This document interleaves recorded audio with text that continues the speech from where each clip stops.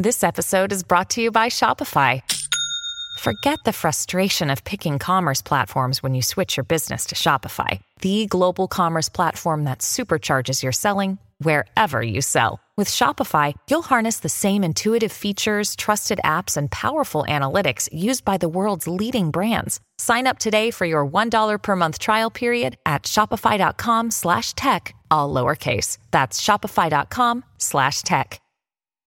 When you need mealtime inspiration, it's worth shopping Kroger, where you'll find over 30,000 mouth-watering choices that excite your inner foodie. And no matter what tasty choice you make, you'll enjoy our everyday low prices, plus extra ways to save, like digital coupons worth over $600 each week. You can also save up to $1 off per gallon at the pump with fuel points. More savings and more inspiring flavors make shopping Kroger worth it every time. Kroger, fresh for everyone. Fuel restrictions apply. Another day is here, and you're ready for it. What to wear? Check. Breakfast, lunch, and dinner? Check. Planning for what's next and how to save for it? That's where Bank of America can help. For your financial to-dos, Bank of America has experts ready to help get you closer to your goals.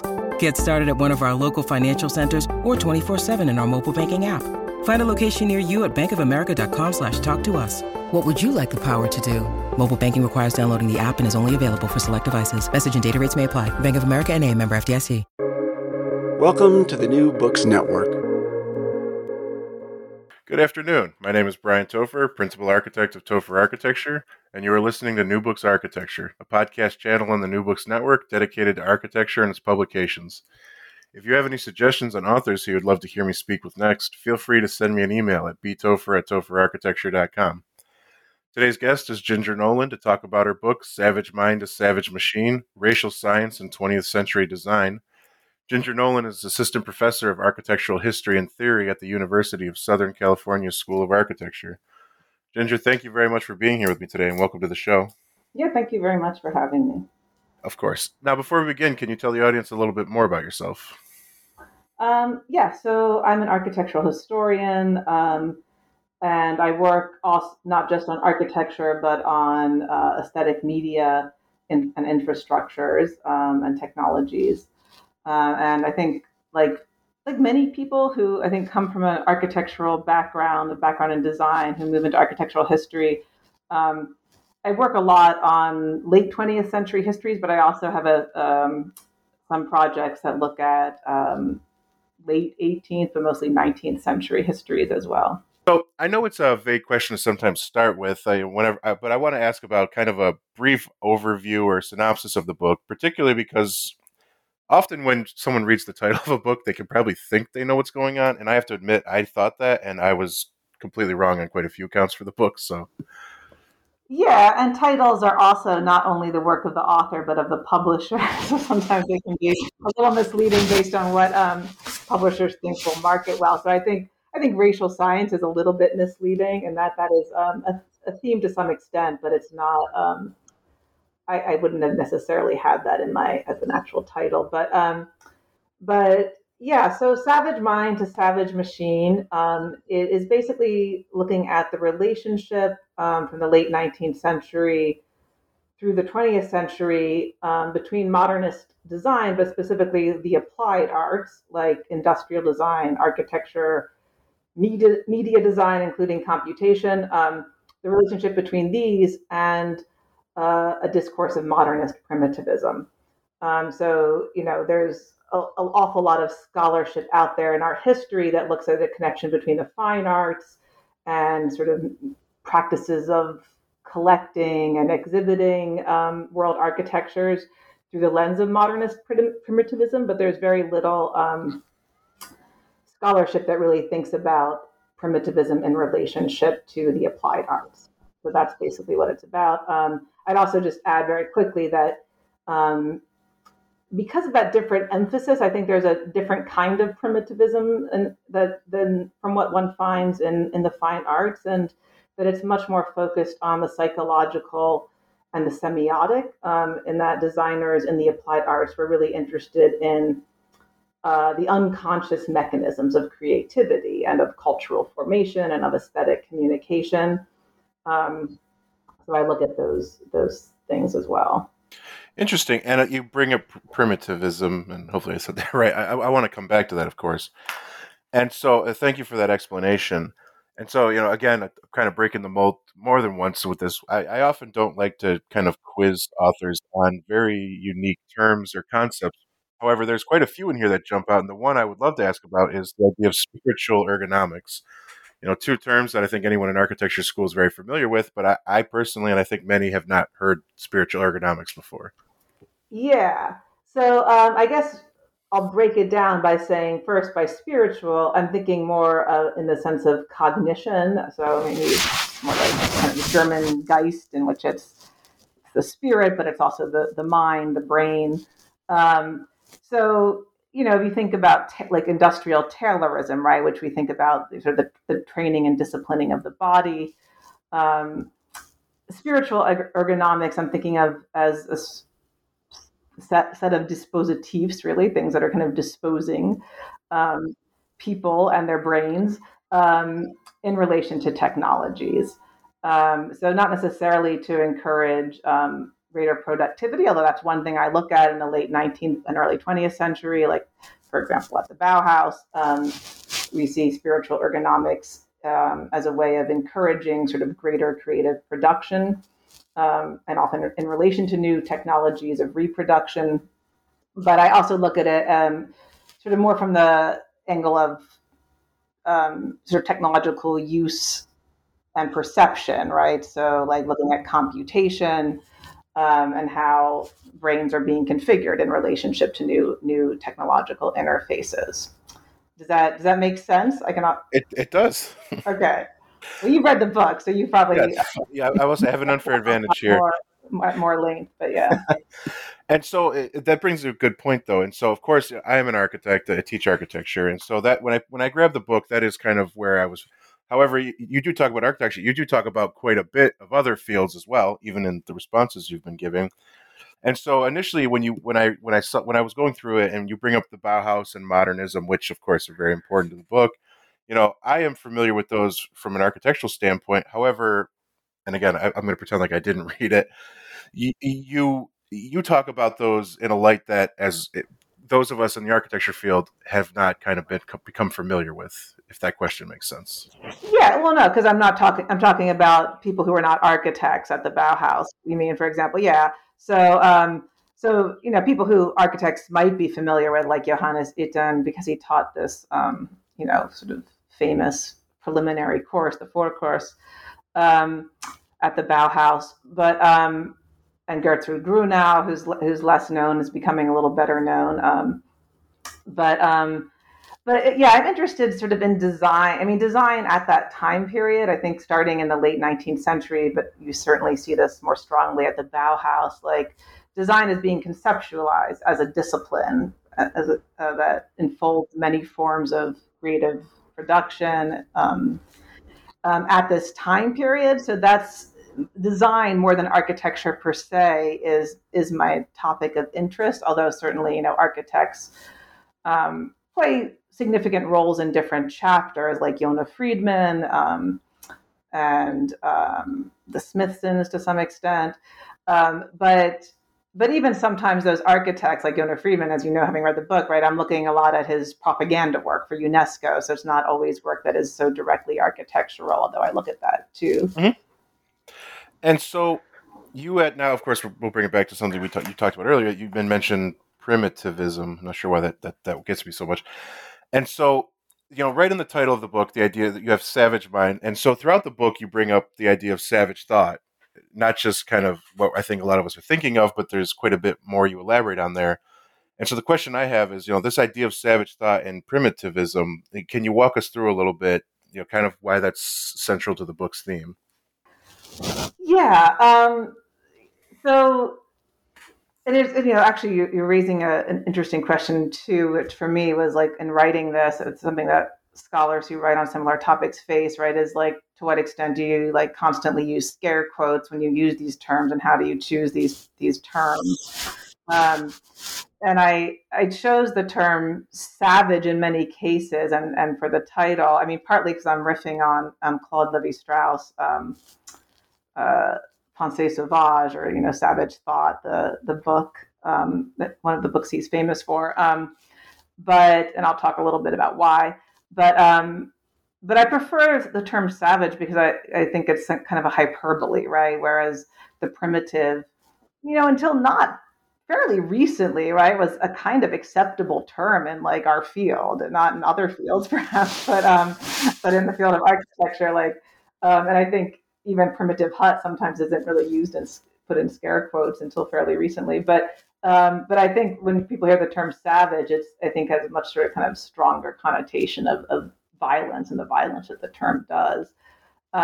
But primitivism, I mean, it's not a term that I'm coining. It's used quite a bit by art historians who look at, the way modernist artists were producing a discourse and aesthetics of the so-called primitive. And so it's that discourse that I'm interested in, and the aesthetics. As for the term savage, I mean, Levi-Strauss was an important figure. I mean, I don't focus on his work very much, but it's because Levi-Strauss, this anthropologist who's writing primarily in the 1950s and 60s and into the 70s, most of his major works. But he had, like many people at the time, right? He had a cybernetic understanding of the human brain as functioning according to a binary system of like on or off electrical impulses. And so this really informed his understanding of culture. And so he really kind of clarifies that relationship that I'm interested in between technology and the human brain and the so-called primitive. And of course, he doesn't use the term primitive himself, or he uses it in scare quotes if he uses it. But he is nonetheless, I think, looking, he does make distinctions, right, between the so-called bricoleur and the engineer that kind of roughly map onto, I think, related ideas of the so-called primitive and the so-called modern. So that's why I'm using the term savage. Thank you very much. That clears a lot. And so you had meant, and so of course you kind of talked about, you didn't use the word politics, but you did talk about when writing about something like that. And so in a few spots throughout the book, you do talk about, how do I word this without sounding too vague? The idea of politics versus tell me if I'm misunderstanding anything, but the ability of design to kind of depoliticize certain items. Yeah, no, absolutely. When I mentioned earlier that designers were very interested in these unconscious mechanisms of thought, of aesthetic communication, of culture, they that interest has a kind of depoliticizing implication, right? So not just architects, many designers were interested in aesthetics.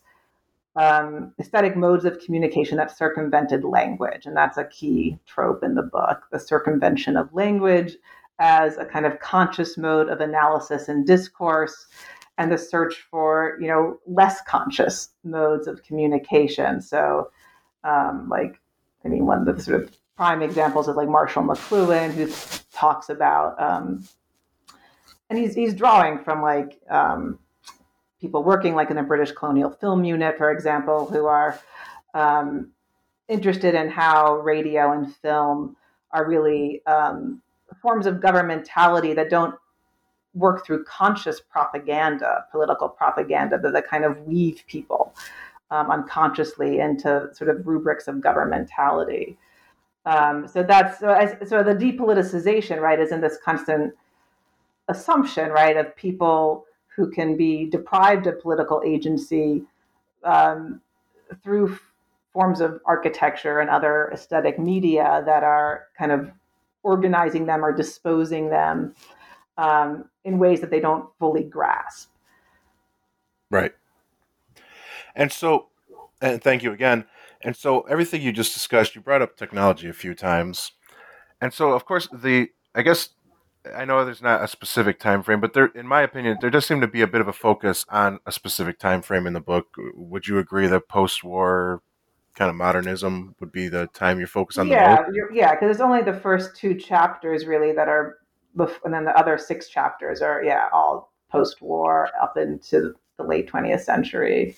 And so the question I had is, we're talking about technology, and so that's an interesting time period because, of course, technology is always present, but in that time period, a lot of designers, again, with my own bias, architecture in particular, technology started to become a little more prevalent or at least exposed. And so what's interesting is, would you say that in the present day, of course, this book isn't focused on that, but would you say that things are kind of similar to what you talk about in the book, or? Well, I think the book and my own thoughts are speaking to a lot of contemporary phenomena that are not necessarily architectural, at least not depending on how broadly or narrowly you define architecture. But I think so much of it is really speaking to phenomena related to social media and the depoliticizing effects of, or at least, maybe I'll give it one example to flesh it out better. I talk a little bit about Nicholas Negroponte, the architect who was one of the co-founders of the MIT Architecture Machine Group in the late 60s, early 70s. And, in around 1980, right, he's talking, and he's not the only one talking about this. All these people are talking about things like this, but he's talking already about news feeds, right, that are tailored to your how technologies can learn from your preferences and feed you the news that you want, as opposed to the news that you don't want to read, that you're less interested in. And so I think the political effects of thinking about technologies that tap so directly into our impulses that and kind of filter out, what's not sort of, that doesn't, whatever, it does not appear as sort of intrinsically appealing, right, to one's drives, right? This is something that I think we're so familiar with today with all the debates around Facebook and Twitter, et cetera. Yes, that answers my question, and then some. It actually brings up quite a few other things to talk about. And so, again, as an architect, I keep focusing on design as, the literal drawing of something and then building it at some point. And, we've talked about artists, but there's something else that you talking about social media brings up, and that you talk about kind of towards the end of the book, the fact that design is not just this physical thing. And I know a lot of us make that. There is UX designers and kind of computer engineering, et cetera, that probably have more impact on our lives than physical design. Yeah, and I'm not also the first person to make this claim. There are people like John Harwood who talk about sort of the architecture of the interface, and it's not just a coincidence that architects have been involved. Molly Steenson-Wright's book, right, on architecture and computer design, right, that architects have been involved in the design of computer interfaces, and there are these overlap. So I think, figures like Yona Friedman are so interesting because of the ways that their architectures relate to the ways these mega structures that Yona Friedman proposed, into which people could kind of plug their own auto-constructed houses. The way these relate to them, the way he's thinking about the design of computer programs, hardware and software, actually, that could allow people to kind of plug their preferences into a computer program that would then sort of arrange different auto-constructed units, or at least units that people sort of had some kind of determination over the layout. It would sort of plug these into a mega structure. So there are these very direct connections between computer interface design and architectural design in the 1970s. Yes, of course. And so, again, I've been saying this a lot lately. There's so much more we could talk about in the book, and so I will encourage everyone who's listening to read, because we can't sit here for the next few hours talking about it all. But one thing I think our viewers would love to hear about is, you told me this before we started recording, that the book took a long time, but since the book kind of wrapped up and has been published, what have you then moved on to? What projects are taking up your time now?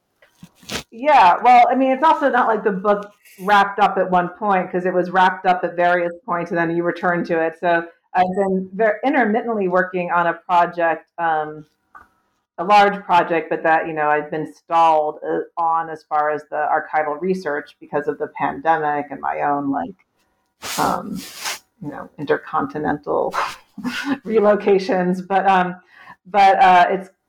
it's a project that looks at it's also a kind of long history, but a little bit more historical in certain ways, in that it looks at architectures and infrastructures of risk management in settler colonial context in North America. So it's sort of seeing how the home, how domesticity, how agriculture were being organized through different infrastructures. So even, things like, financial infrastructures like bank mortgages and home insurance and farm insurance and things like that, as well as mediatic infrastructures like farmers' almanacs, and then how homes themselves, right, were being conceived as part of a project of settling colonial territories and westward expansion.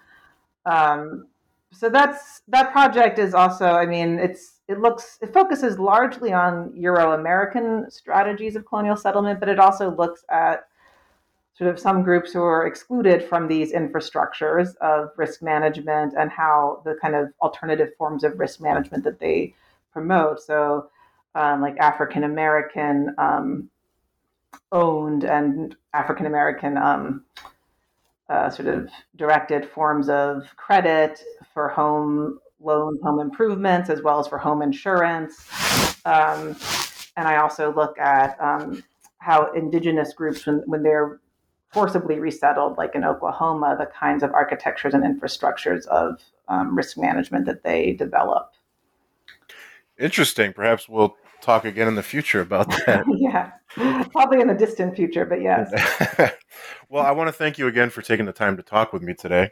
Yeah, no, thank you so much for interviewing me. I really appreciate it. Oh, anytime. And for everyone listening, the book is Savage Mind to Savage Machine, Racial Science and 20th Century Design. I want to thank everyone for listening, and have a great day.